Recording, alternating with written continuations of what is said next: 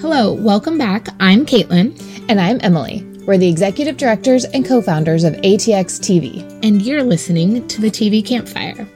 This week and coming up through the end of 2021, we're releasing exclusive and original conversations from our Season 10 festival that premiered in June 2021. Please enjoy this week's release and tune in both here and on youtube.com/ATXTV for even more TV goodness.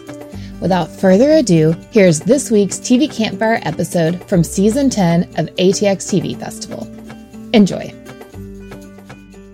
Good evening and welcome to the end of the first weekend of Season 10 of the festival. We hope you've been enjoying the screenings, conversations, and events, and that tonight is no different. I'm Caitlin, this is Emily, your temporary host for the night, and the co-founders of the festival. We're thrilled to have this conversation with Stephen McQueen and Channing Godfrey Peoples around filmmaking, prestige and evolving television, and specifically the film series Small Axe. Getting Steve to Season 10 is a great example of the things that are possible because we are virtual. I'm not saying we can't tempt him to join us in Austin someday, but with living in England and a very full schedule, I think it would be a bit of a cluster. So getting to pair him with a Texan feels like a very ATX TV festival combo, and we couldn't be prouder to present it with Amazon Prime and hear all of their insights and wisdoms. Before they get started, we wanted to show you what Small Axe is all about with the trailer and make sure you all know that the full film series is available now on Amazon Prime. We know after this conversation, you're going to want to go watch them all immediately. So enjoy. Check 1, 2. Shout out worldwide. No, there's much to play, 'cause I know you feel the same. I can see it in your eyes, 'cause I got no time to live this life, 'cause I got no time to play your sin. These are new types of human beings.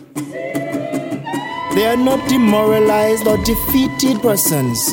They are leaders, but are rooted deep among those they lead. We mustn't be victims, but protagonists of our stories. Don't you think it's time things were different? As individuals, we have an impossible battle. As a collective, we stand a chance. If you are a big tree, we are the small axe, sharpened to cut you down.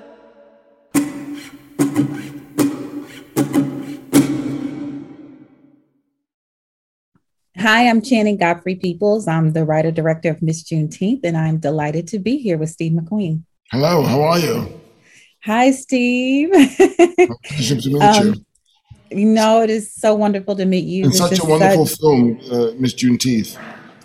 Thank you so much. Great.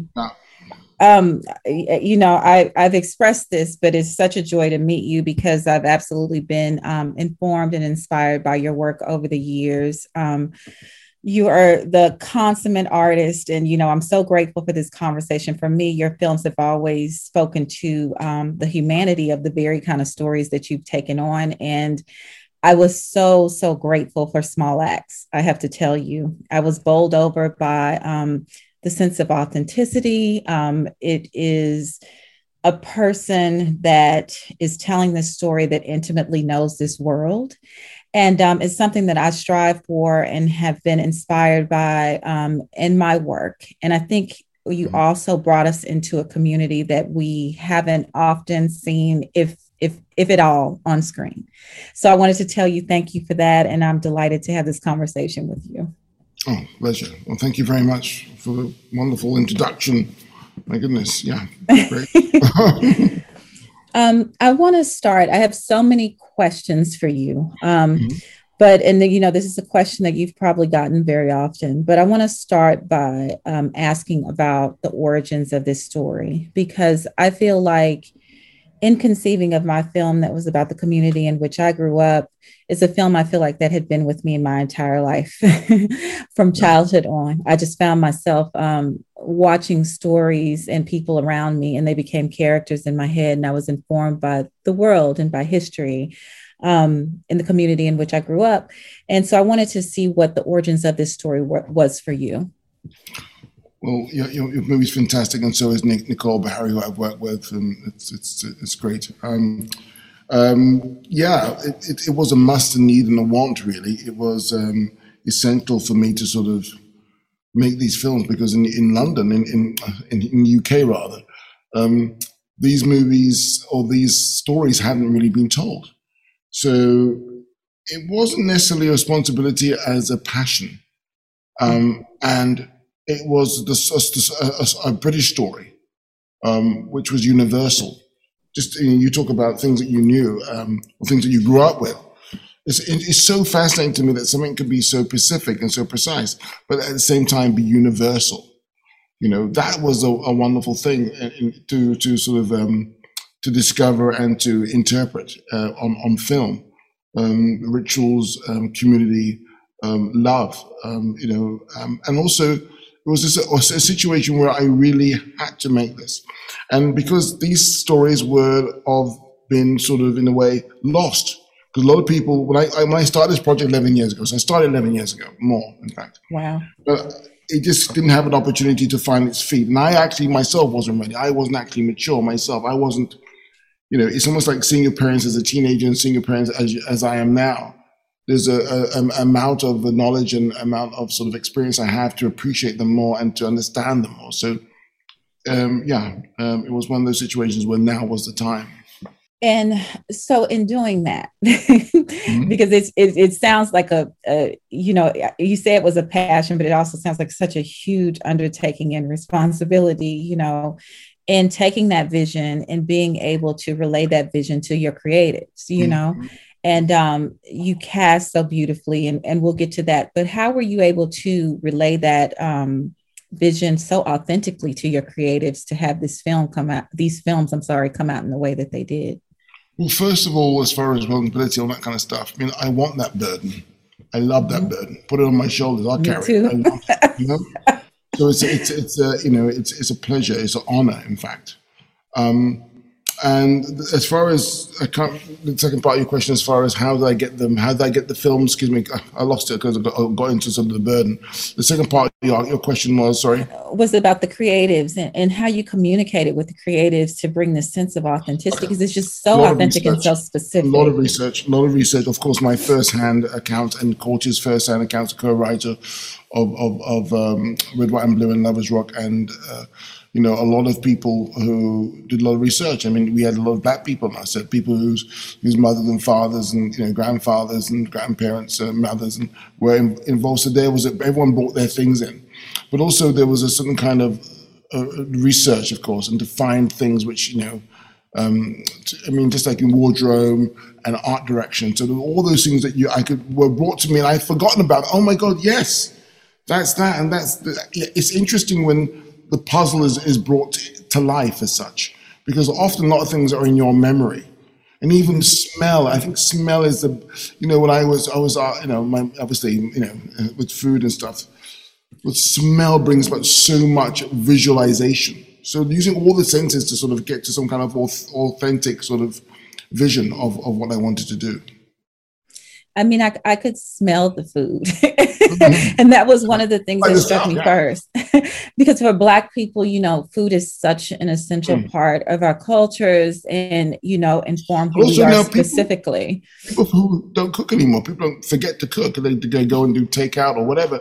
It's interesting how, how people, have not, that sometimes that hasn't been passed on. How to cook, how to season food, vegetables. It's very important that we keep those, nutritious sort of memories and nutritious sort of things with us. It's very important. I was really, so many of the scenes, haven't left my mind, and I play them over and over again. But I was just thinking about, you know, when you talk about the food, especially like the women cooking in the kitchen in Lovers Rock, you know, and it's almost like they're cooking in rhythm, you know, their hands are moving in a way that it feels like there's so many generations of knowledge are being passed down. It's almost automatic, you know. Absolutely. Like I felt it and I loved it so completely, you know, and it reminded me of many of my own experiences. And that's what I love about Small Axe. I feel like it's such a, you know, the stories are so specific. They're specific to this West Indian Black community in a specific time, in these specific times. But as a Black person, there's so many commonalities that I found, you know. Absolutely. In the sense of community, you know, and communing through music, like there's just so much that the food, Black joy, you know, Black pain. There's so much that I latched onto. So I mean, we're brothers and sisters. We were put in different parts of the world, but there was something which, you know, connects us and links us in a very sort of, you know, beautiful way. It is. Something that can't die, something that can't be killed, something that can't be erased. And the similarities are deafening, you know, blinding. Yeah. Yes, absolutely.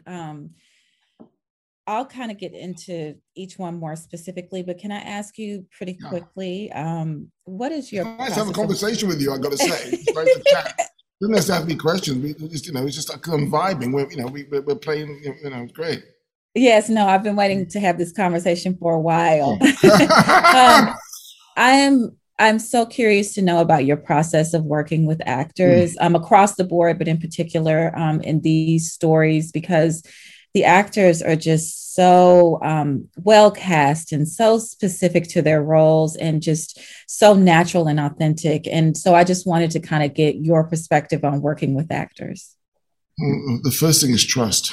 I think, well, the first thing is actually choosing the person, of course. But the most important thing is trust and listening, because it's a collaboration. I mean, bringing things to the table and how one can actually offer something to someone, but also how they could take it and run with it. I mean, I always try to get an actor to a certain point to be a sphere. And what I mean by that is he gets to that the actor can get to a certain place where whatever they do is correct, meaning that they can roll this way or roll that way or whatever. They become a sphere. So it doesn't matter what they say or how they do it. They're there. That's what the character would do. They can't do anything wrong. But it obviously takes time to get to be that sphere. But when they're in a sphere, they become the character, and however they roll is correct. It's beautiful. If you could get to that moment where, you know, and also as a director, for me, the best thing to do, well, the dream, of course, is to say action and cut, and then that's it. That's the dream. I don't want to interfere. I don't want to be directorial. All the hard work has to be done, for me at least, before we get onto set. And of course, there's opportunities and time to sort of correct and help and support and collaborate in certain situations, of course. But it's about trying to get to that moment. And of course, it doesn't often. It's like having something, you know, standing up in the wind and it falls down again. You pick it up and it wobbles about and it falls down again. But it's those moments where when it does do that, it does do the miraculous, where it's all worthwhile. So that's the process of acting, is to help them to become the sphere where whatever they do is correct. Listen, I want to tell you about the system in here. Yes. So listen me and listen me careful. There's enough talk of ism and schism and racism. Me not defend nobody against the charge of racism, because Rasta don't discriminate. But the main thing you have to worry about in this country is the system of class and classism. When the children of Africa was dragged to the West, it's because of money, because of the cheap labor benefiting the upper classes, lining them pockets. Now the system still, the poor little pitney them in an inner city school, them can't make much progress. Otherwise, who go build them house? Who go drive them bus? Some of them make it through, yes, but only a few of them. And that is why me keep going on about education. Education. You have to supplement when them teach you by teaching yourself. Teaching how then, man? You have to unlearn where you have learned. And you can start by reading. Reading the scholars of few people. That will turn your life around. It's my job to support and encourage. And one last thing, and also to make an environment where the actor feels safe. What I mean by that is from the catering, from the wardrobe, from the electricians, from the sound people to the character, everyone is on the same path. So when an actor comes into the environment, because actors, I feel often, they're very kind of, they're very skittish in a way, sometimes actors. They can sense, they can smell when something's up. So if you have an environment where everybody is on the same vibe, everyone is supporting, everyone's there for the right reasons, then there's a chance for them to sort of go for it. There's a chance for them to actually take chances, take risks, to fail and to fail better, Absolutely. I love that. I also, one of the things that I found in my film, because my leads, there were a lot of people from Black Texas in the film, but like Nicole Beharie, for instance, wasn't from Texas. The young man who plays her husband is from Texas, but from a different part of Texas. But in what I found was in surrounding them in the environment, like we shot in the different locations in which I grew up and rode around, that informed their journeys so much. And so I felt like I saw that in Small Axe and in this really magnificent way, because these are period pieces essentially. And it was so impeccably done and impeccably detailed. I was like, how could the actors not feel immersed in these particular worlds? Yeah. Well, they I mean, also the people bouncing and vibing off each other, but also what helped was that their parents or their grandparents, they kind of recognized a certain thing, and that was a lot of the people. You talk to people, discuss people, but also they have their own. I mean, for example, oh my goodness gracious, there was I can't remember that. There's one character whose father had a sound system, for example, in Lovers Rock, so she knew all about that. Or there was another person who sort of, was in the kitchen all the time with her grandmother, so she knew all about that. So it became so. They felt also as Black people to be on a set with a lot of heads of the department who are Black, and to feel comfortable and to feel that they could do anything. That's what happened. So people just sort of are rather than or be rather than have to be someone else or act in a certain way. The body is different. The body language is different. So when they're in an environment where they're comfortable, things actually are allowed to sort of things are allowed to sort of develop. I love that so completely when you say people are just being, I'm thinking about in Miss Juneteenth, there's a Black funeral home and it's owned by family, friends, and it's been passed down through the generations. And one of the woman who does, makeup there on the bodies, I affectionately call her Granny, in the community, everybody is Granny or aunt or uncle, she's there making sure that it looks realistic in the film. It's a very community way of working. Well, I think the South is not so, again, the South is not so far from the West Indies. It's a similar kind of, it's rural. It's a different, it's not a city folk, it's rural. It's about the family, it's about the land, it's about community, it's about, church and everything else. I mean, it's a similar situation, I love that so completely. I am dying to ask you this question. I want to know, you're like, yes. Can you speak to your process of choosing where you want to move the camera or not to move the camera? Oh, that's interesting. Okay, this is really good. This is cool. This is really cool. Oh, no, this is really cool. This is the thing. I grew up, I could draw at a very early age. I could, that was my talent. I'm dyslexic, so school was very difficult for me, but I could always draw. And it was kind of at a certain point become undeniable. This guy could draw. I could draw. So that was my out. Art was my out of a situation where it wasn't supported at school. So perspective and the frame as such was happening to me very early on. So it was all about perspective. And then, you know, progress from a crayon to a paintbrush. I was a painter, I painted at art school, then I got the camera. So it was almost like an evolution. So where to move the camera, it excites me sometimes because I remember something, I'm looking, it's there, I know it's there. And it's often in the most often in the most peculiar places. So often it's right underneath your nose. You're looking this and this, but it's not about being unconventional. It's actually being truthful. Where does the camera want to be? How do I see things? So, you know, you have the whole of sort of, say, okay, film history in your head, if you will, but you're limited. So it's exciting. So often is the case, what do I want to say? Often is the case that limitation is freedom. Limitation is freedom because then you don't have as many possibilities. So therefore, this is it, and therefore you can set the camera where you want. And also, it's just about looking, and it's there. I know it's there. And look. Keep on looking, and it's there. My process, it's what makes sense, what excites me, what can an image tell? Also, the economics of the frame.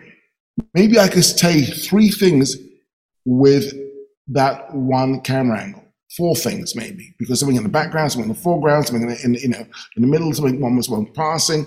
So all those things excite me. I'm going on a bit because because I love to be economic, because often time and space. So it's all about the economics of the frame. I'll shut up. Sorry. Do not shut up. I am with you. Only when I get excited. No. I talk a lot. I'm from the South, but I've loved everything you said, and I'm so appreciative of it and can sense every bit of it in your work. But, you know, I was watching Lovers Rock, and I've watched it probably too many times now, but it's clearly like it's becoming like a record. No, people watching it like, yeah. No, is that what it is? Well, I watch it, and you have this feeling that this storyteller is inside of the narrative. Like they are in this experience. And I felt like, I remember when I watched it the first time, and I'm trying to think when Silly Games came on, and I was like, okay, so I'm here. This is like call and response. You know, I was feeling like this energy and this spirit. And then when Mercury Sound came on, my heart was beating fast. And I was like, see, that's when you know that this is a great film, when you are there in the narrative, like with these characters. I don't even want to call them characters, with these human beings, you know, having this experience with them. And so I was really, really grateful for that. And so I wanted to, you know, I know that you've talked about like, you know, decisions about the camera and where the camera should move or not to move very specifically. But in this particular instance, can you give an example of how you made choices about where the camera moves? Because I can't even conceive of how you did that.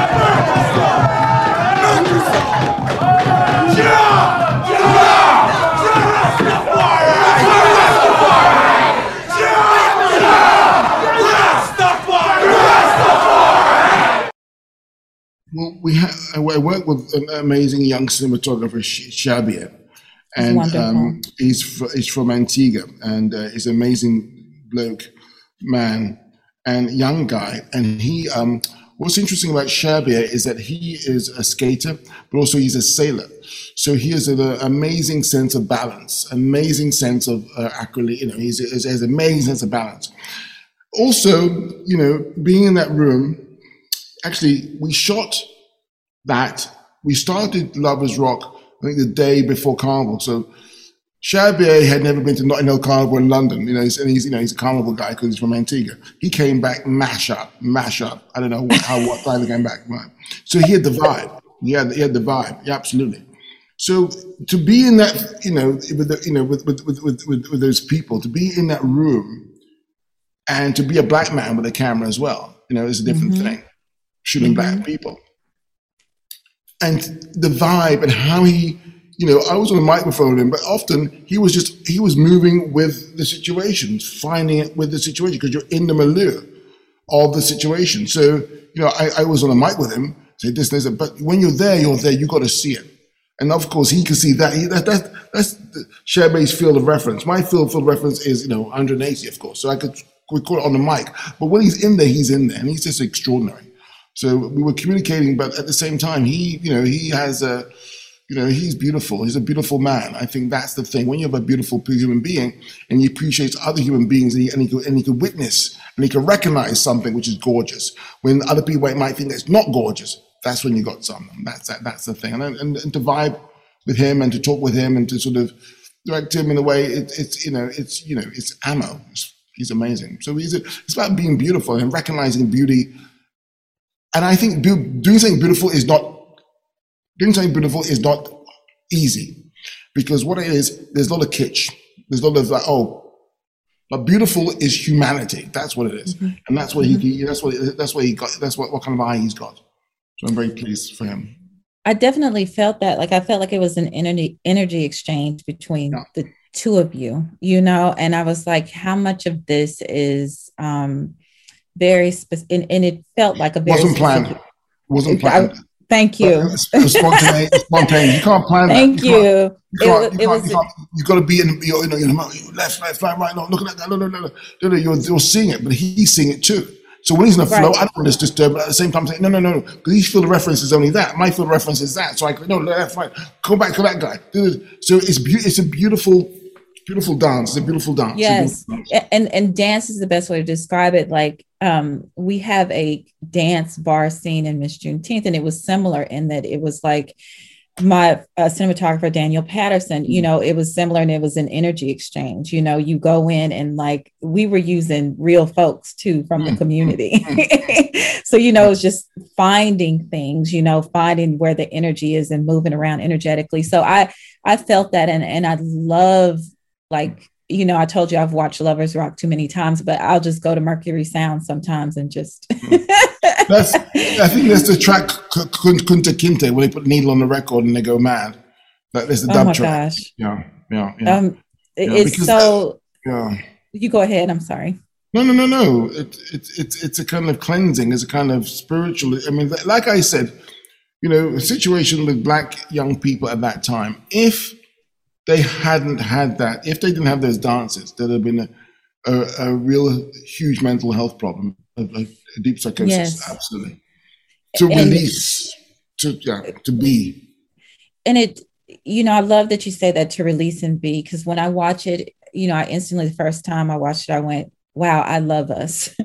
I love Black people. It was that kind of moment. And then in watching it, and I feel this way throughout the film, is that there feels like, there's this question about, that I feel like, or I feel like I've constantly had, in my community, about what does it mean for Black people to be carefree? When do we get to be carefree? And I watch scenes like that in Lovers Rock, and it just feels like there's a sense of freedom, that is happening. And I don't know, it's just so beautifully captured. But also to be seen. I had this woman come up to me, about a month after, and she said to me, "Steve, thank you very much for allowing me to be seen, as a beautiful, sexual human being, and in her own body, and the guys in their own body, it wasn't being objectified. It was just being free to sort of to feel. And, as an actress, I don't think she said to me, she's never had the opportunity to sort of do that or be that. And that's it. And again, all over small acts, you have those little moments of joy and thing, because we are a community. We sit down and eat. So the food all the way through, you have food in all of the series. You have food, for example. It's a staple part, and music is the thing that keeps us going, helps us, go. Listen, I am sure, I know this for a fact, that Aretha Franklin has saved people's lives. Fact. I know that James Brown has saved people's lives. I know Bob Marley has absolutely saved people's lives. There's not an if, there's not a but, or there's a maybe about it. And I think, I don't know, it's just wonderful to put these things together within different narratives. I mean, like Red, White, and Blue, for example, with John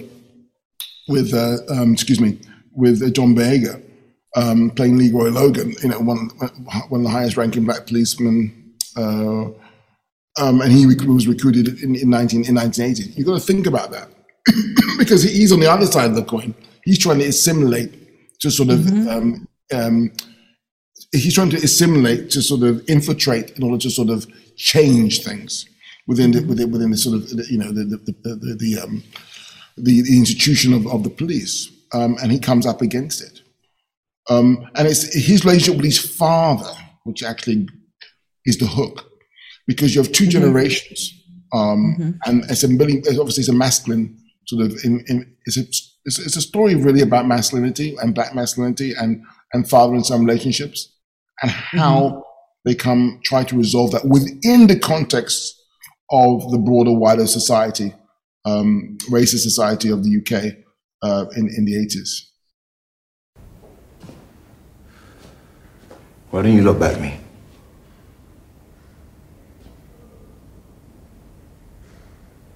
Can't talk? Normally you guys are good at talking. Why don't you back me? Simple question. You normally speak. Why don't you back me? Huh?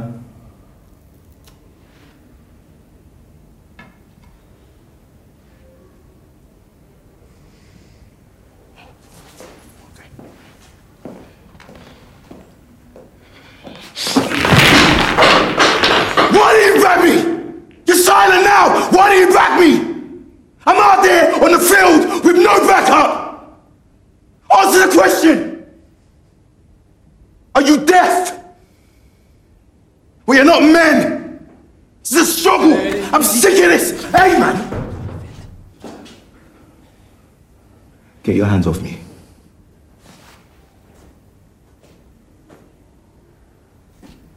You back me up or you get slapped up. How about that?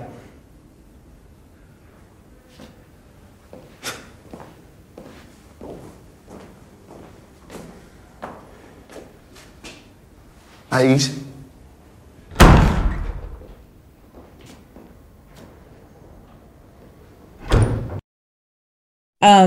So in Red, White, and Blue, John Boyega's fantastic performance. Can you speak a little bit, for which he won a Golden Globe Award for?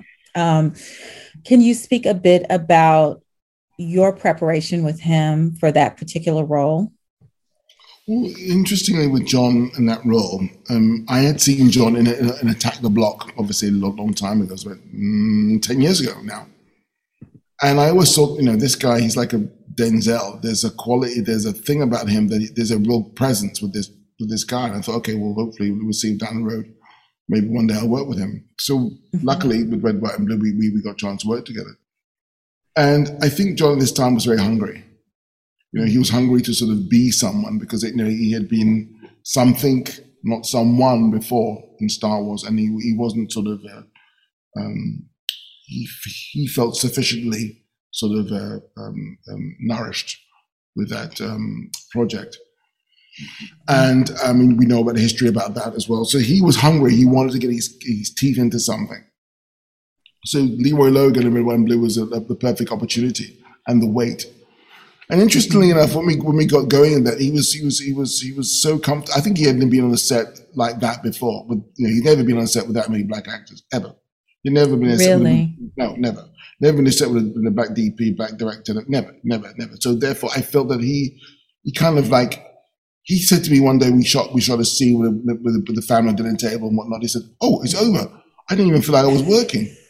He said to me, I didn't feel like the bit when he just before he goes to Hendon, which is the police training camp, that whole scene and everything else we did. He said, he said, I didn't think I was working. He had so much fun. We laughed. We collaborated. Oh, what would you do? What would you do? So many things, ideas are popping in and out because people are excited to sort of tell their story on a dinner table because everyone had been on that table before, so they could give you these great ideas.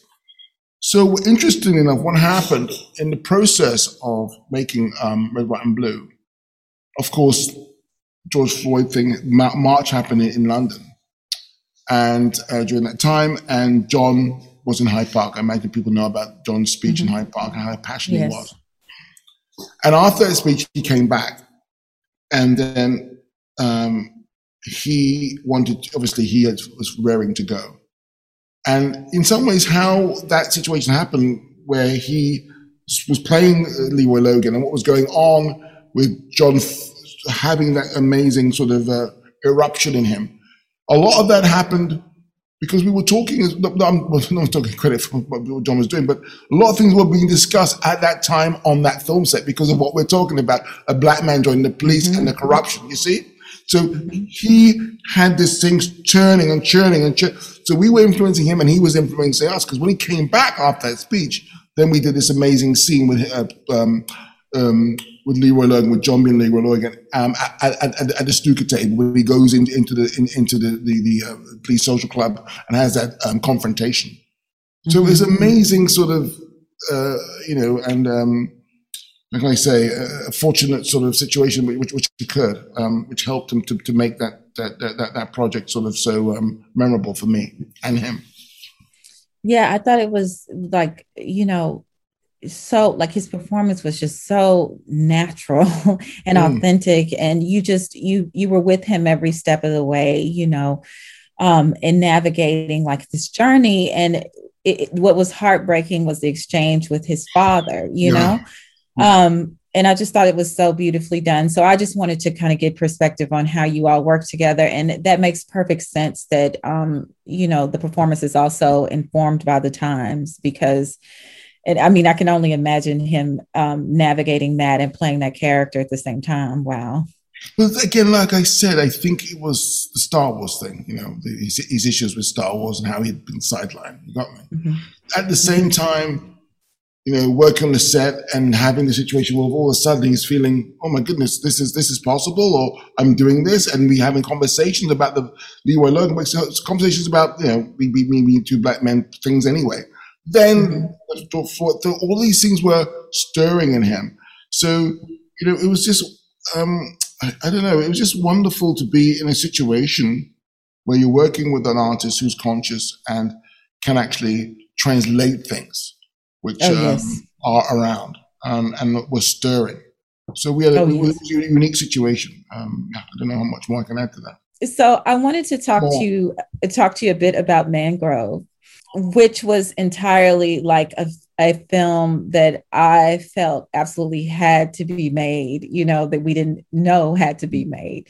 I loved that I felt transported into this community, this particular community in this particular time in which I have never experienced and will never be able to experience. When you talk about the food took us there, the sense of community. I feel like I've been to that bar, I feel like I feel like I don't even know if it's a restaurant. I'm sorry. I feel like I've been to that restaurant, and eaten with those people. I feel like, these are my people, I really felt inside of it. And so I wanted to tell you, it was just so authentically portrayed. And so I wanted to see how you decided to take Mangrove on, and how long had it been with you, and how you even prepare for a project like that. The government believes the British state, with over 1 million black people living here now, is in grave danger. Yeah, right, truth, no? But that shouldn't come as a surprise to any of us here. I think the Black Panthers need to actively prepare in order to defend the black institutions and businesses that can come under threat. Like Frank Critchlow over at the Mangrove. Come on, man. Frank is not interested in the movement. What do you mean? We have nothing but love for the man, Frank, all right? But that man blood run purer than politics. If you can call an inveterate gambler pure. No, listen. You're wicked, you know. Frank is a charming and gentle person who doesn't realize what he has done for our community in simply providing us the space. The Mangrove is now a focal point for black people to come and sit, talk, and exchange views. That is a rare and precious gift. Damn right. And that Betty make the best roti. But seriously talking, we need to defend ourselves against Powell and his rivers of blood nonsense before that stream winds its way to our door. I need to wind himself into the sewer. Damn rat. Talking foolishness. Well, Mangrove was the first film that I wanted to make in the trilogy, in the anthology, series, and that was the first sort of episode as such. It had to be Mangrove because of the magnitude of the importance of that particular story. This is a guy, Frank Critchlow, who opens a restaurant, a cafe, a hole in the wall in Ladbroke Grove, and him and his friends are held up for riot and affray in the highest court in the land. This was unprecedented. That people, through demonstrating against police harassment, get brought up on charges of riot and affray.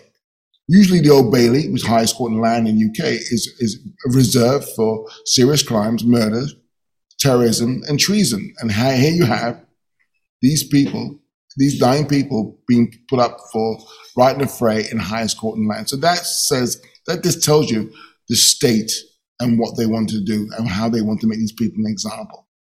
Because they found that the Mangrove was a real breeding point for a breeding area for radicals, because the hoi polloi went there. It was a home away from home for people. Working class black people just want a taste of home and camaraderie. But at the same time, the hoi polloi were going there, intellectuals were going there, the Black Panther movement was going there, CLR James would go. So people, I think their fear was that how these sort of intellectuals and thinkers could infiltrate and influence the working class. So they needed to close it down. Mm-hmm. I felt like it was so familiar. Like, we have a similar, but it's a bar in my film. They make ribs there, so they cook food too. But it's a community. It's a source in the community. It's a community place. It's multi-generational where people come to commune and be with each other. And one of the things that I loved about Mangrove is you would see the people spill out into the street, and that was completely familiar to me. It was just so beautiful. And so I felt like you completely captured that. And also this sense of institutional racism and bearing down on culture. Mm-hmm. And I was just blown away by how oppressive that it was, with folks that are really just coming together in the community and finding a place to commune. You want to take that away from them. So I loved it. I also thought it was impeccably cast again. So I wanted to talk to you about your work with the actors in this film. Letitia Wright is obviously in this film and did such an incredible job. And, I can go on and on about the actors. But I just want to talk, I guess my question is about the casting and working with the actors in this particular one. Well, interesting enough, they would pray every day together, the cast. They would. Wow. And they knew they were doing something which was hadn't been done before, but also they wanted to represent these people where most of them have passed. Only 2 that have survived, are Barbara Beast and Anthony James LaQuant. The 2 women, the rest have passed. And I think people just wanted to sort of serve them right. So there was a real kind of spiritual thing going on a camaraderie. They would support each other. It was wonderful because they became the Mangrove Nine. All those actors were really tight. Mm-hmm. And to work with them individually, of course, because individual scenes, but also to bring them together, it was just amazing. It was It was beautiful. It was. We laughed a lot. Yeah, it's certain things I could say, something that I don't want to say because it's kind of private. I don't mean it in the way of being sort of reserved, but sometimes they look at me and I look at them and think, my goodness, we're doing this, and you know what, we're going to do it justice. So it was a lot of hard work getting it right, but also a lot of emotion. That was beautiful. It was absolutely beautiful. I'm getting goosebumps thinking about it, actually. Yeah. No, you can sense it. There's this camaraderie among them, and I'm like, how did he, achieve the sense of cohesiveness amongst the cast? And you just, informing that there was this natural sense. They were, you all were praying together and things like that. People together at the same time. It was incredible. I hear you. It was incredible. People laughed, people saying things, it was just like mannerisms. I don't even know what it was. It just like boom. It was like boom. It was like boom. It was like boom. Yeah. And therefore, with that comfortability, then you just fly. You're not feeling sort of self-conscious or blah blah or uncomfortable, or whatever. It's to do with the waves. It's to do with the brain waves. Yeah. Yeah, no, it's an energy. It's spiritual. It's a coming together. I hear you 100%. It was beautifully done. I have to ask you about education. Yes. Because I know I only have a certain amount of time with you. I think education just really blew my mind because it's as a Black person and also as a parent, and as a Black child who's gone through the education system, it really hit home for me because, again, it's the specificity of place, the specificity of time. But I, obviously have navigated in my community, seeing Black children being oppressed by the educational system, sadly. And so I was just, and I didn't, when I first saw Small Axe, I didn't let myself read any log lines, no synopsis, no anything. I love you for that. I always try to do it. My wife is like, I want to read it first. No, can we not do that? No, I want to read it first. Can we just look at the movie? I don't know to preempt anything, please. Well, I hear that, but it was a Steve. In fairness, it was a Steve McQueen project, so I'm like, I'm watching it anyway. But I just was blown away that you had taken that on. So I wanted to kind of get a sense of your personal connection to it and how you decided to tell this particular story. Stephanie! Why are you making so much noise? Oh, wait, Mummy! Mummy's at work! I've been kicked out of school! What? Oh, be quiet, Kingsley. That's not funny. Mummy's sleeping. Mummy's not here! She had to meet the headmaster and it's really shit. They're sending me to a stupid school! Stop swearing in the house. You're going to get us both killed. I don't care! Mummy's not here! Oh, my God.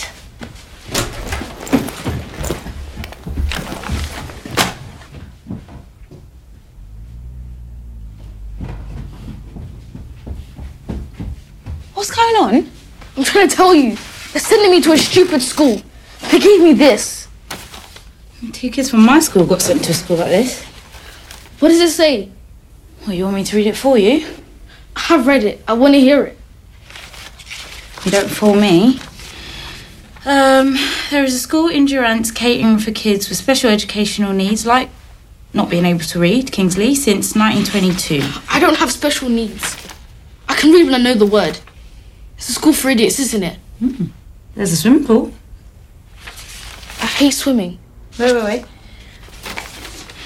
After 60 years, suspicion and ignorance has given way to enlightenment and acceptance that Durance is first and foremost a school. What does that even mean? First and foremost a school. Why would you only put school in capital letters?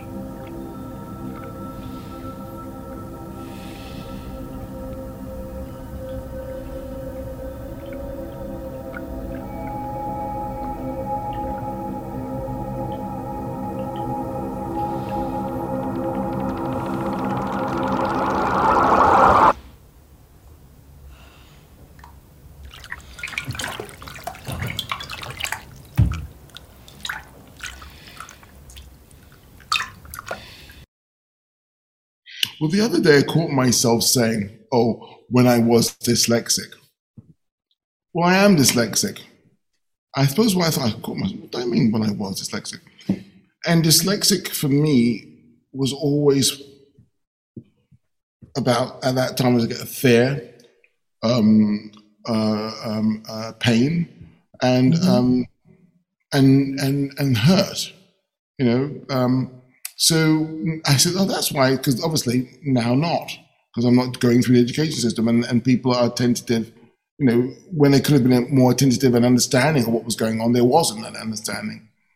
Anyway, so I based the character Kingsley, the young boy in education, on me. What my life would have been like if I had been born in the mid 70s, late to mid 70s, mid to early 70s, because what happened was that my life at school wasn't great. Okay, so I was on a fast track, as you were, to sort of say, okay, manual labor. Nothing wrong with manual labor, fantastic manual labor, but my options, that was my option. I wasn't given options. I was given an option. When I, it had nothing to do with my intellect, everything to do with a situation which is called dyslexia. But that also can be an advantage of dyslexia, of course, what we'll talk about later. So I'll be very quick on this one. I suppose what I want to say is that I based character Kingsley on me if I had been born 10 years earlier, and therefore I was very connected to that story. My mum was my mum working 2 jobs in a National Health Service and as a cleaner. My father working as a builder for London Transport. So all of that was real. My sister being this very bright student, wanted to go to fashion school, and and me. So that was all based on my upbringing as a working class black kid. But the fact of the matter is that I didn't go to educationally subnormal school. I'm sure I would have done in the 70s, but the reason why I didn't go to educationally subnormal school, bust out there and being dumped upon, the thing is that West Indian children, vast amount of black children who went to those educated subnormal schools did not need to be there. They were being downgraded in IQ. They were being basically put there because of their so-called behavioral issues. So this has all been tried and tested. Actually in the UK tonight, there's a documentary that I produced called Subnormal, which is about how the British government knew what they were doing was wrong.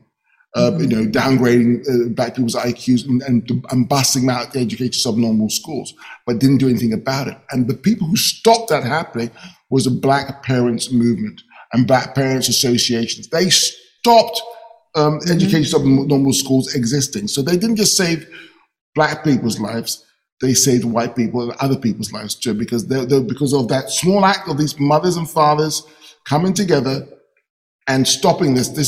They made my life possible. So this is all about these heroes who don't have capes, who aren't followed on Instagram, but they're the ones who basically, do the work. It's an amazing story. It's an amazing story. And I love that you did that. There's so much that I appreciate about the film. Kingsley's fantastic.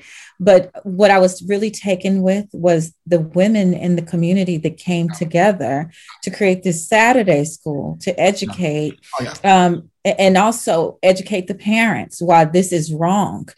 So, and I had those women growing up. I'm here because of people in the community that said you can. I didn't have. There weren't examples of Black women directors in the South, coming from the South at that time that I remember. I'm there because of the community. So I was just so appreciative of this film. And again, it was impeccably done and really spoke to me emotionally and resonated. So thank you. I went to those I went to those Saturday schools. They were amazing, man. There were people out of people's kitchens.